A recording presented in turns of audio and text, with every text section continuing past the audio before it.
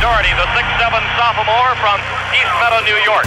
Leadership is learned. A starter on Coach Dean Smith's legendary 1982 Tar Heels National Championship team with Michael Jordan. Jordan comes down with a rebound. Clears it away to Doherty. Doherty going in against Floyd. For the layup, it's good. Leadership is earned. Head coach at the University of North Carolina and the University of Notre Dame. You notice Matt Doherty, he is up working every second of this ball game. Leadership is taught. Public speaker, author, and executive coach. And leadership does not require a title.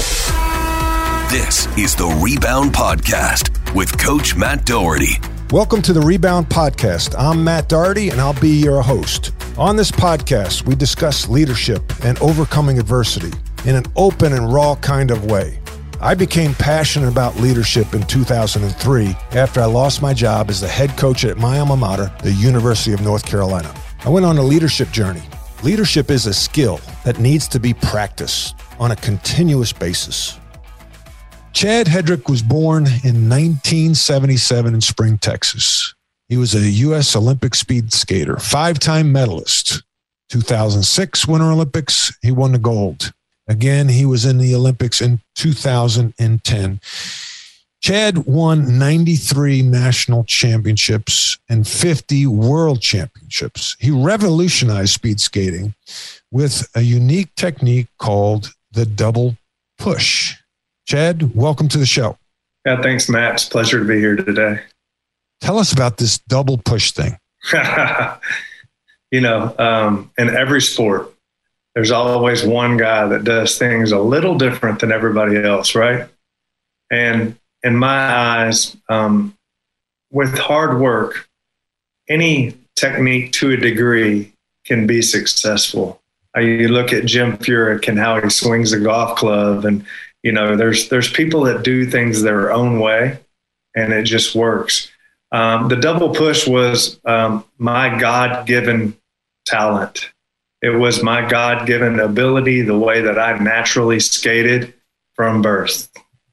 I think a lot of times when people look at my success on skates, it's very easy to say that it's because of that technique that was kind of envied in our little world, if you will. Mm-hmm. But it often overlooks the hard work that I put into what I do. And, as great as it is to be an innovator, right, at this point, it's frustrating sometimes because I know, and what it takes to get to the top of any podium, any championship. It takes a lot of hard work. And although that was a big part of my success, I think if I would have lost faith and lost my determination, lost my drive, my work ethic, all of those things, it wouldn't have mattered how I skated, and I wouldn't have succeeded. So as much as I like to think, hey, man, that's a cool way to skate, I know there's a lot more behind it than just a technical aspect of a sport. Well, let's just a quick description for those of us that don't know, the skating world. It's essential. It's essentially, and it's the most confusing thing to somebody who's not in our world, but somehow I learned to transfer my weight where I was pushing more with both feet at one time, if you will. So that's where it got the term double push. I compare it to doing something like slalom skiing, where you're going around the poles, and when you're cutting, both feet are actually putting pressure into the ice to create pressure to turn. Well, essentially, I was doing that on concrete and being able to produce twice as much energy leverage into the ground. So accelerating from a slow pace to top speed was much quicker, and then just reaching a speed that was higher than what everybody else. Obviously, we're talking about speed skating, but a speed that was higher because everybody had a more traditional push with one foot at a time technique. And it's the more I talk, the more confused you're going to get. Yeah. Let's move on to the weather. It's such the thing that caught me as you were talking, and I know because I did some research, but the audience, we talked about speed skating, and everyone's assuming, and rightfully so, when you're talking about Olympic gold medal, you were talking about ice. But you said concrete, and I know, how you get started, but I want you to tell the audience, how did you get started in speed skating? Yeah, so my dad owned a roller rink here in North Houston. I learned how to walk on a pair of skates when I was 17 months old on conventional roller skates. My friends and I, we loved the fast skate. Everybody went to public skating session. It was kind of the cool place to be and hang out here in our town. I think a lot of towns were that way, it seems. So we loved to skate fast, and out of nowhere, we just decided we were going to start a speed skating team. And ironically, my dad was our coach, and we got going. And before you knew it, we had 25 or 30 people on this team. We started traveling across Houston and then across Texas. And then the next thing you know, we were traveling across the nation. By the time I was 8 years old, wow, won my first national championship. And I got to tell you, Matt, a lot of people don't know this. And often, I talk to my kids. My kid's 13 years old. She doesn't know what she's going to do with her life at this point with college and this and that. But at 8 years old, I knew I wanted to be the fastest speed skater in the world.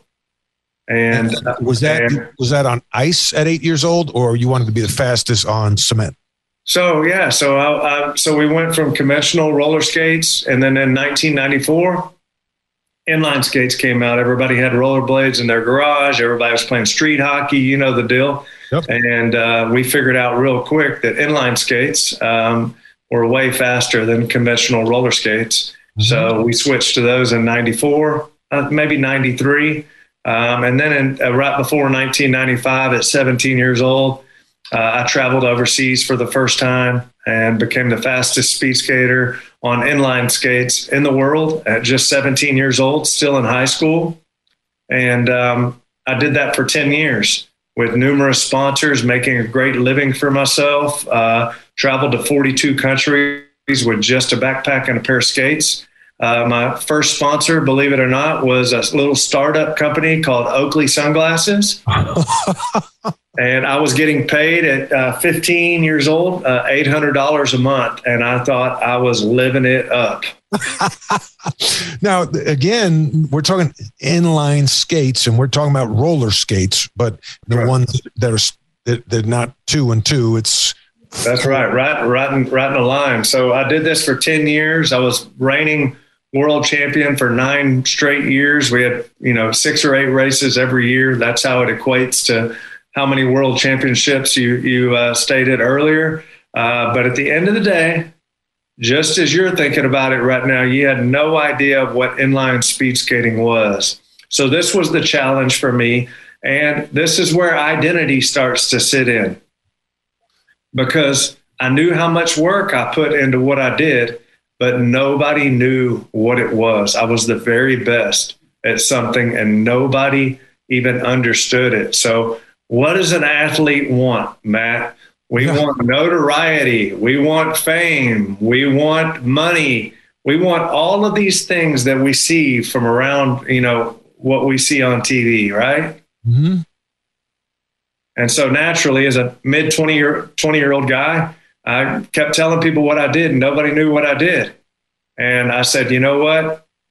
I'm going to make a change. I'm going to try to qualify for the Olympics and a different type of skating. So I packed everything up here in Houston and I moved to Salt Lake City, which was the site of the 2002 Winter Olympics in Salt Lake City. And I started fresh, and it wasn't easy, I got to tell you.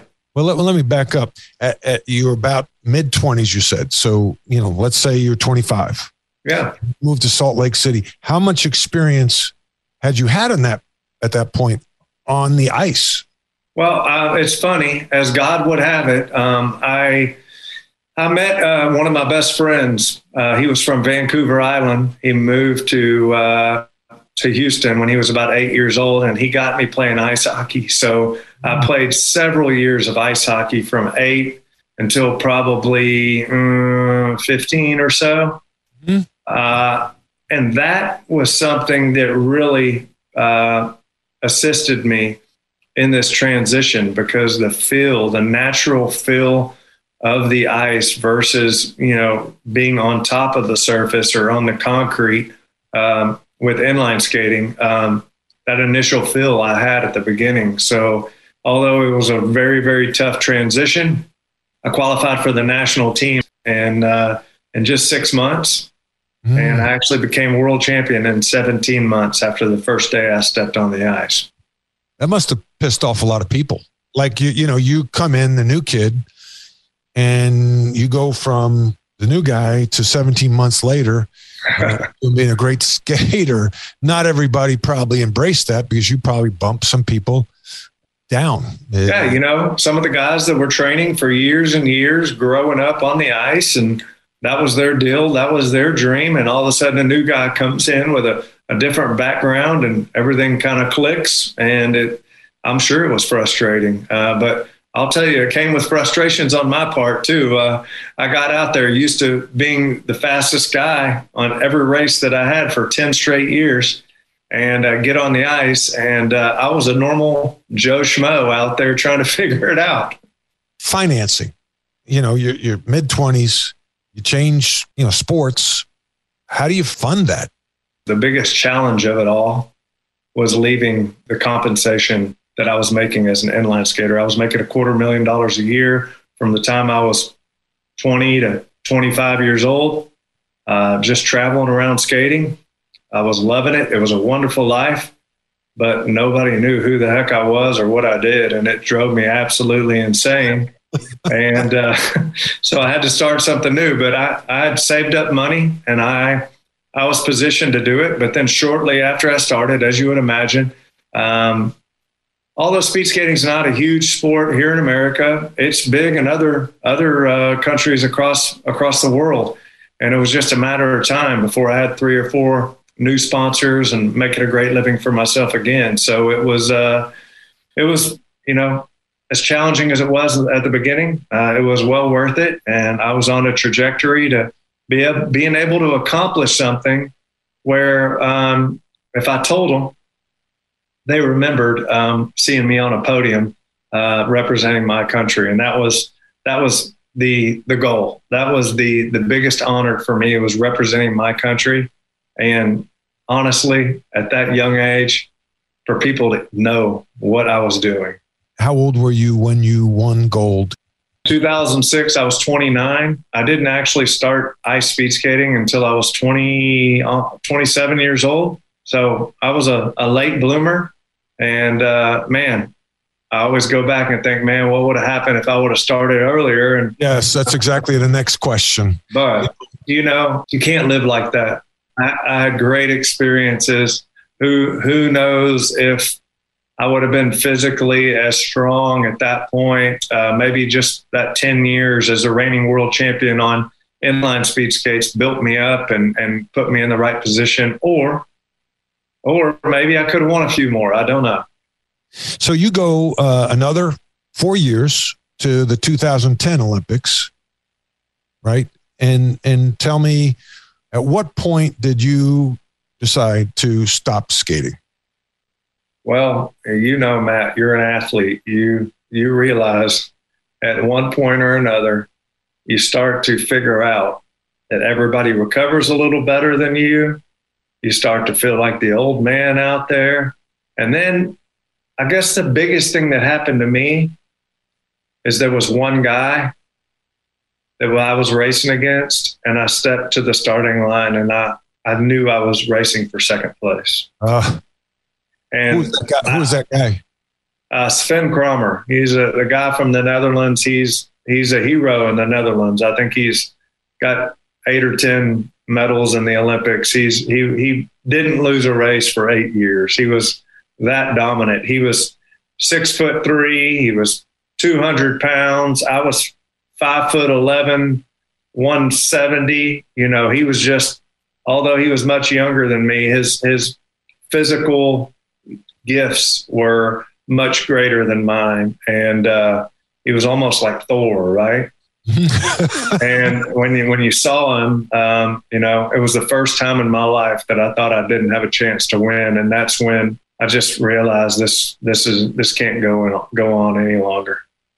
So take us to the day when you decided that I'm done.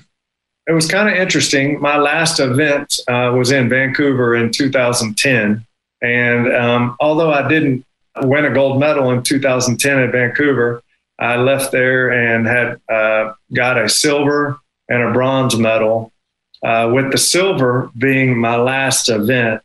And it was interesting because of all the things I did as an individual athlete. My last event was a team event with 3 kids that were just in their one was 19 and the other 2 were early 20s, 20, 21, something like that. Some of them were skating their first Olympic event, and it was kind of a farewell and also a lesson about how much I'd learned from sports, because these 3 guys looked at me. They had seen my success in the past, and they were looking at me as the leader. And I was able to utilize all the skills that I had learned as an athlete to be able to take their performance to the next level and give them the confidence that was needed. And although we didn't win a gold medal, we came very, very close to winning gold. And we got a silver medal there in Vancouver. And that was my last event. And although it wasn't an individual event, it was very, very gratifying that I was able to lead these guys to their first Olympic medal in their first race, you know? You walk off the podium. Do you know this is it? I'm done? Yeah, I think, leading up to 2010, I really didn't know after 2006 if I was going to continue, because it's 4 years. That's a lot. We have this one moment to shine. And 4 years of training as an older man, when you got youngsters that are coming up and they're strong. These kids are athletes, and it's like, you need longer rest in between each race. You need to take better care of your body. And so I just realized, hey, I don't know if I want to train 4 more years to accomplish the same feat that I already accomplished. I mean, what could I get? Another gold, And I started thinking that way. And I think it affected me mentally. And then on top of that, I had a hip surgery in 2008. That all this stuff just kind of accumulated. And I started right before 2010, I started to see a lot of improvement in my skating and got a new coach. And man, I really thought things were on the right trajectory. And, I went out there and I came up a little short. It really did a number on me mentally. And although I got a silver and a bronze, I really don't think my heart was in it entering 2010. And, I was thankful to be able to lead those kids and be able to have a great experience and, win some medals. But at the end of the day, I felt like my time had passed, at 32 years old, racing guys that are 20, 22, 24. It was tough, and, with the surgery and everything, it wasn't the same mentally. And that kind of upset me, because I've always leaned on my mental strength as a racer, as somebody who can intimidate people and who can really have the edge before their gun goes off, So you stop skating, top of your profession. That's where the story begins. This is where, when you and I met at Dan Jansen's golf event in Mooresville, when we started talking, I'm like, that's what I'm talking about. This is called the Rebound Podcast for a reason. You had to rebound. Even though you were successful, you had to now pivot and rebound into something else. And people don't realize, the cliff athletes fall off of. I was a national championship basketball player with Michael Jordan. My goal was to play in the NBA.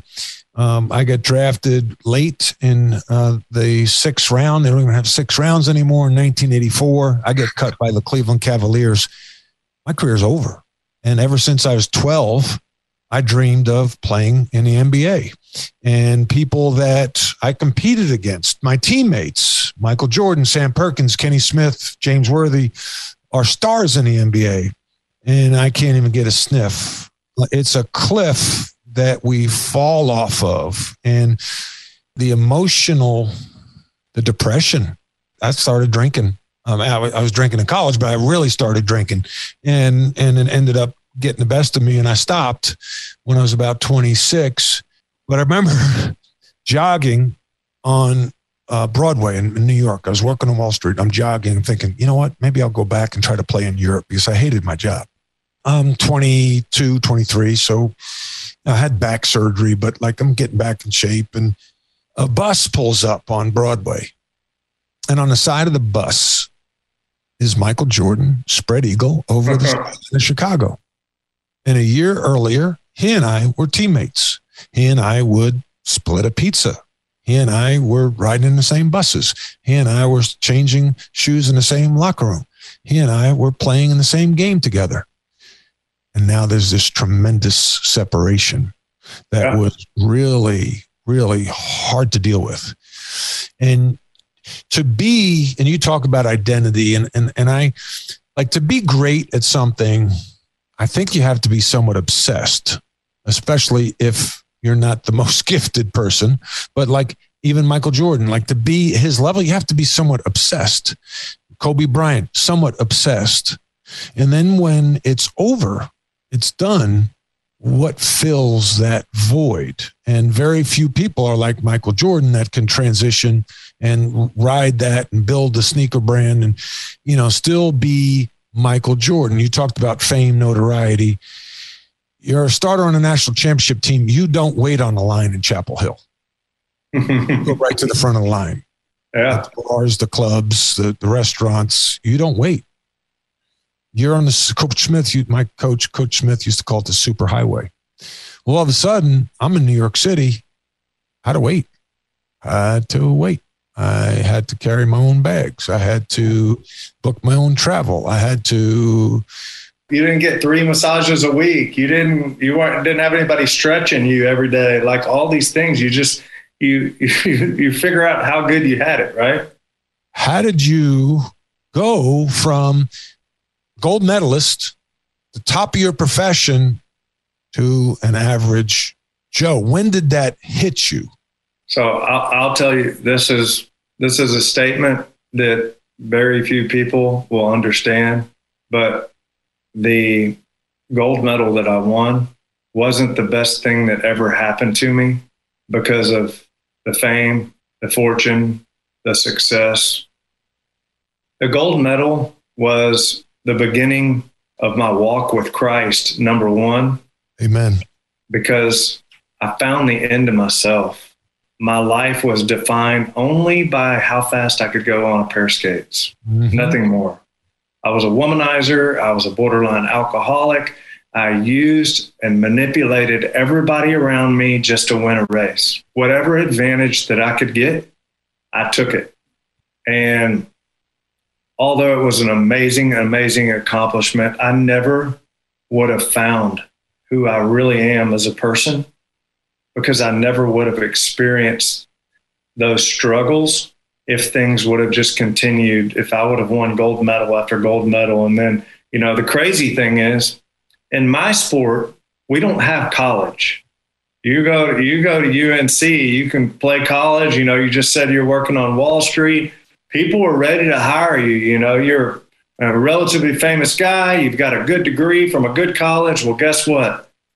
My whole life, I put into winning a gold medal. I put into becoming the world champion in skating, which not a lot of people even know, but that was my gift, right? Mm-hmm. And so I entered the world, and it went from people wanting to put a microphone in my face and write things that I say in the newspaper to former Olympic gold medalist. Nobody gives a crap. Former. Don't you hate that? Former. And everybody says there's no former Olympic gold medalist, but you sure feel like a former. Former. former teammate of Michael Jordan, former national champion, and you live off that a little bit, but then it's like, ugh. So what's the deal when you're Michael Jordan, or you're even just the money these guys are making in sports right now? You get it, but like somebody that doesn't even go to college, they get out of the NBA, Major League Baseball, football, whatever, play 5 years, man. Unless they were really, really lacking intelligence with their decisions, they don't have to think about what's next. Mm-hmm. But I did. I didn't have a college degree. I came home. I looked for a job. Entitled Chad Hedrick, Mr. Gold Medalist, thought everybody and their mom would want him to come work for him because I knew a lot of people and people wanted to be around me. That was my thought. What was the first job you went for? Oh, man. So my first job, I came home, I made $65,000 a year. And the kicker is I was selling electricity to commercial businesses, okay, like grocery stores, whatever. I mean, you want to talk about an eye-opener, okay?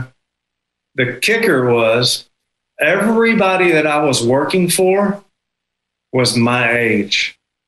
I remember you telling me you went to interview with somebody that was younger than you. Yeah, this is why, because they had been putting time in since graduating college at 22 for 10 years up until 32. They had been climbing the ladder. Whatever business it is, you put your tenure in and you're working hard and you're doing your thing, man. You're moving up. So this new guy comes in, and it's kind of funny. I signed on with the company as a salesman, and I was also the spokesman. So I made more money by doing 3 commercials for them that year than I did working for them the whole year. Mm-hmm. And I couldn't get over it. And it was pride. Yeah. But that pride taught me that, man, I'm still a winner. I'm still a winner. I have what it takes. I can outwork everybody, and I'm going to prove that. I don't know if this is the job that I'm going to have, but sooner or later, it's just a matter of time before I get back on my feet. You talked about beginning to walk with Christ, talked about alcohol, women. When did you start the journey with Christ? I officially got baptized before the 2010 Olympics, but the moment that I knew was with that gold medal around my neck, okay? In 2006, I had the gold medal around my neck. We had 35 people from Houston that were in this little town square as they had their ceremony for giving out the medals. Mm-hmm. So I'm looking at all these 35 people. This should be the absolute time of my life. This is what I've watched Carl Lewis, and I've watched all these athletes just crying and jumping and all this stuff on the podium. And that's what I wanted. But when I got up there, Chad Hedrick, 5,000 meter, Olympic gold medalist, Team USA. And guess what? They put it around my neck. And I can go back and I can watch the footage and I can realize exactly what moment I figured out that, man, everything that I was chasing doesn't mean squat. That's right. That it's just another race. It's just a piece of metal. It's just a goal. And it's not going to change me forever. And for 3 years, from 2006 to 2009, I couldn't put my finger on exactly what that was. But I reflected long and hard, had a lot of great mentors, a lot of great people in my life. And it quickly was apparent to me that life is not about Chad Hedrick. Life, it doesn't matter. Oh, man, that's I am a pipsqueak. I am a sinful pipsqueak, broken man. Amen. And the sooner people can realize that, the sooner, I mean, how hard is it to love other people when you think you're the talk of the town? Do you think everybody loves you and idolizes you? There's no reason for you to, you're just receiving, man. There's no giving, right? That's right. You talk in an interview that I watched about basically serving others, satisfying your soul was a term you used.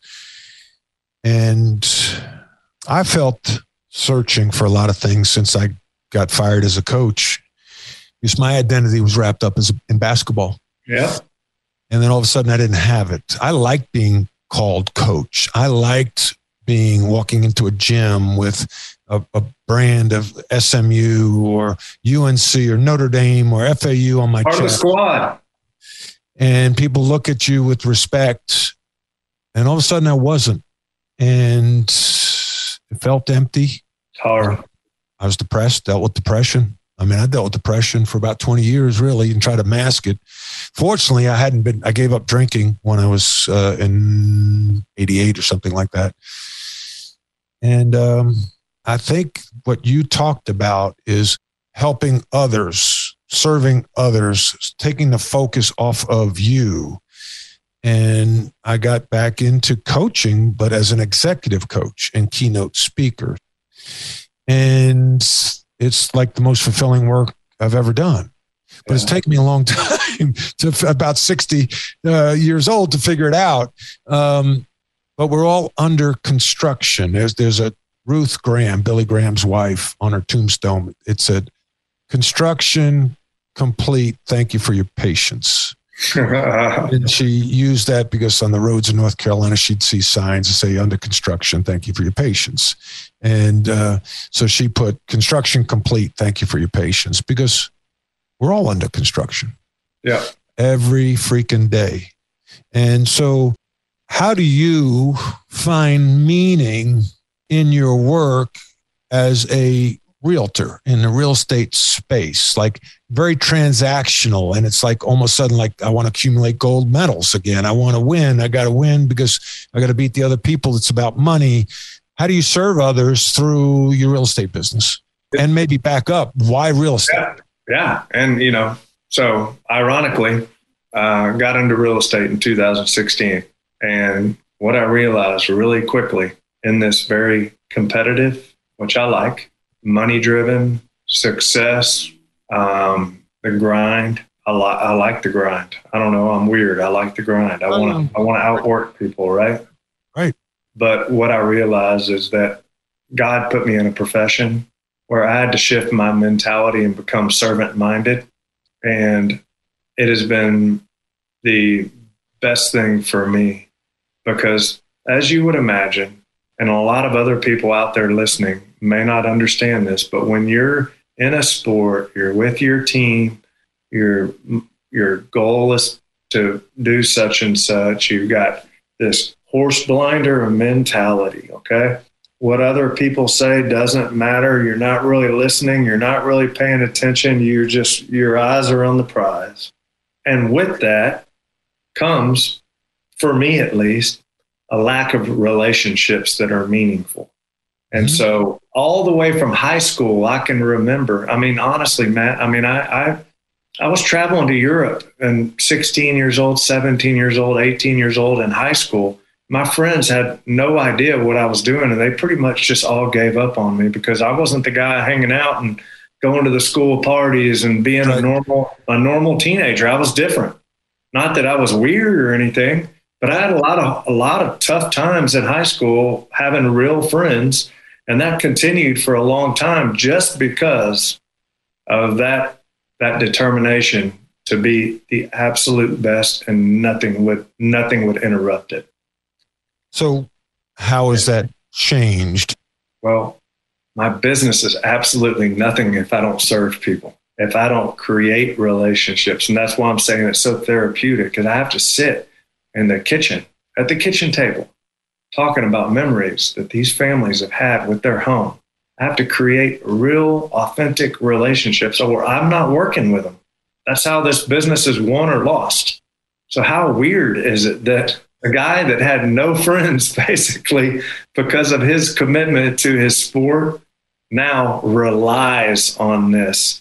And because of my identity battle, if you will, I was open. My eyes were open to this, to be able to grow and understand how to connect with these people. It's just God wrote a beautiful, beautiful book. And man, I'm just trying to live in it.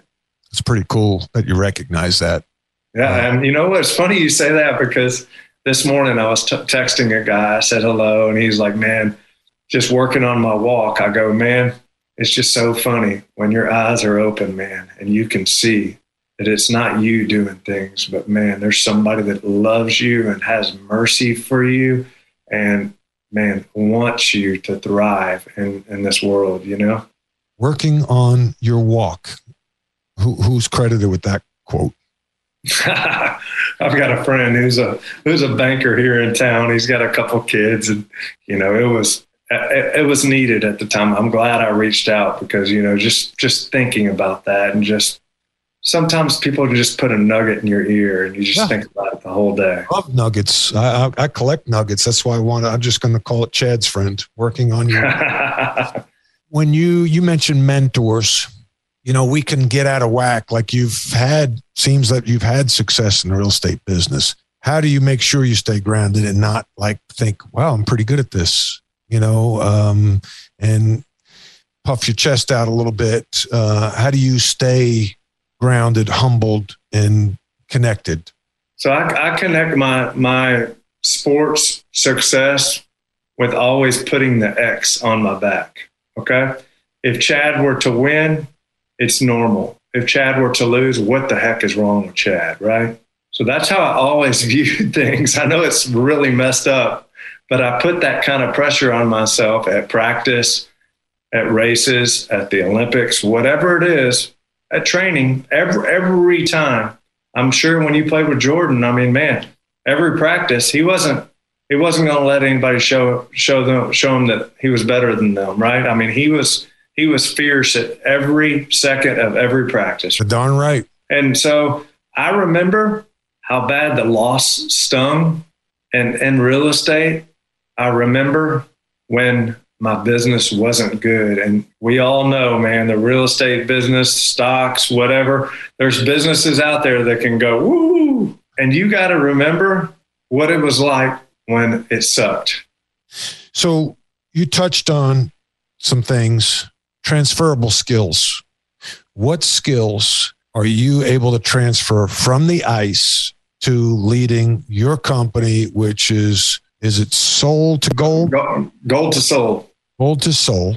Yeah. What skills transfer? Man, I honestly didn't know I had these skills, but man, as a leader, having a heart for people to succeed around me, giving them the tools like I had as an athlete that were so imperative for that victory that I had. It's not just me. It's everybody behind the scenes. As you know, when you play basketball, there's probably 20 people behind the scenes that were a part of what y'all did, right? That's right. And you can't do it alone. People on my team can't do it alone.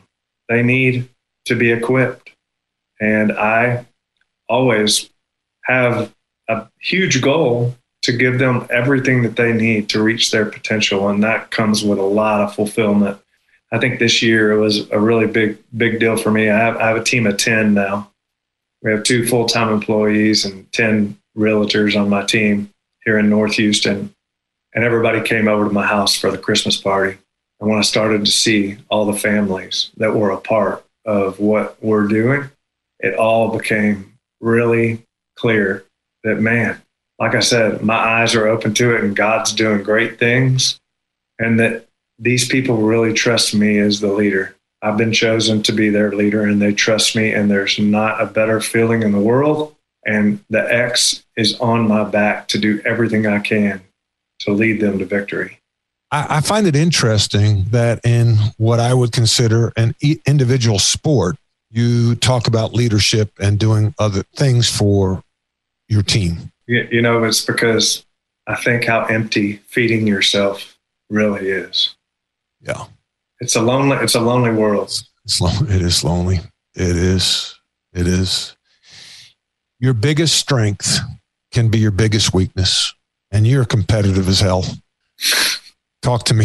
How has that gotten you in trouble in the business world, running your company, and how do you turn that down a little bit? just like any other business, people have been doing it 3 years. People have been doing it 10 years. Some people have been doing it 25 years. Okay. I was raised to look at the person next to me and go a little faster than them. That's how I was raised. With that comes a lot of comparison. In my new world, comparison will eat you alive, because I'm not competing against people that are in my profession. I'm just trying to create more relationships than them, right? And when I see other people that have had longer careers in real estate than I have, that are at this point, and they're at this point and I'm at this point, it really frustrates me. And, I don't have the double push anymore, so I don't really know what to do, right? Yeah, comparison games are work of the devil. And it helped drive you as a skater, but it also can eat at your soul later in life. Yeah. And there's that middle ground. Where is that middle ground that you can still be competitive, but not so competitive, where you talked earlier about you would do anything to win in terms of intimidating your opponent. And now I ate you might not do anything to win, even though you don't like to lose. But how do you accept that? It is one of my mentors tells me that it is a change in heart posture, how you view the world, and there's a different perspective that you look at the world, because you know that you have Christ. That it's a sign that you have Christ in you and that you value that. And I think just looking through those lenses rather than this arrogant, prideful guy who wants to go a little harder and a little faster than everybody else. Chad, that's a great way to end it. That is powerful. I gather your company does more than sell homes. You invest in real estate. Do you have can someone participate in investing through you? And also, I don't know if you're still doing keynote talks, but if you are, how do we get in touch with you? we represent single family home buyers and sellers. We have a lot of investors that we work with here in the local North Houston area, Woodlands, Spring area. It's a very vibrant market. Real estate's been really good to everybody since time began. But I also do keynote speeches. I just got back from Dallas a couple of weeks ago. Do that probably once a month, but really just like to connect with people and share my story and let God go to work and use it as he may. But I'll tell you guys, man, what you heard today is not Chad Hedrick. It's Chad Hedrick that's been transformed by the word. Mm-hmm. And without him, you can accomplish everything on this earth. And at the end of the day, you will feel like you came up short without him. You rebounded quite well from that. A lot of tears, a lot of pain. And you know what? A lot of gut checks. But I came out polished. And although I can't win gold medals out there, I wake up and I feel like, man, I'm a better person now. And I'm thankful for everything that I've experienced. Chad, thank you for sharing your walk with the Lord, your journey, where you are, how you're serving. It's really been an honor to get to know you at Dan Jansen's celebrity golf event, and I hope to see you there again in October. Yeah, it'd be great. Really appreciate you being on the Rebound podcast. I wish you nothing but the best. Thank you so much. Leadership is a learned behavior. You're a leader, whether you're a parent, a coach, a business owner, or a friend. We all lead in some way, shape, or form. Thanks for listening. I welcome any and all feedback. You can reach me at daughertycoaching.com.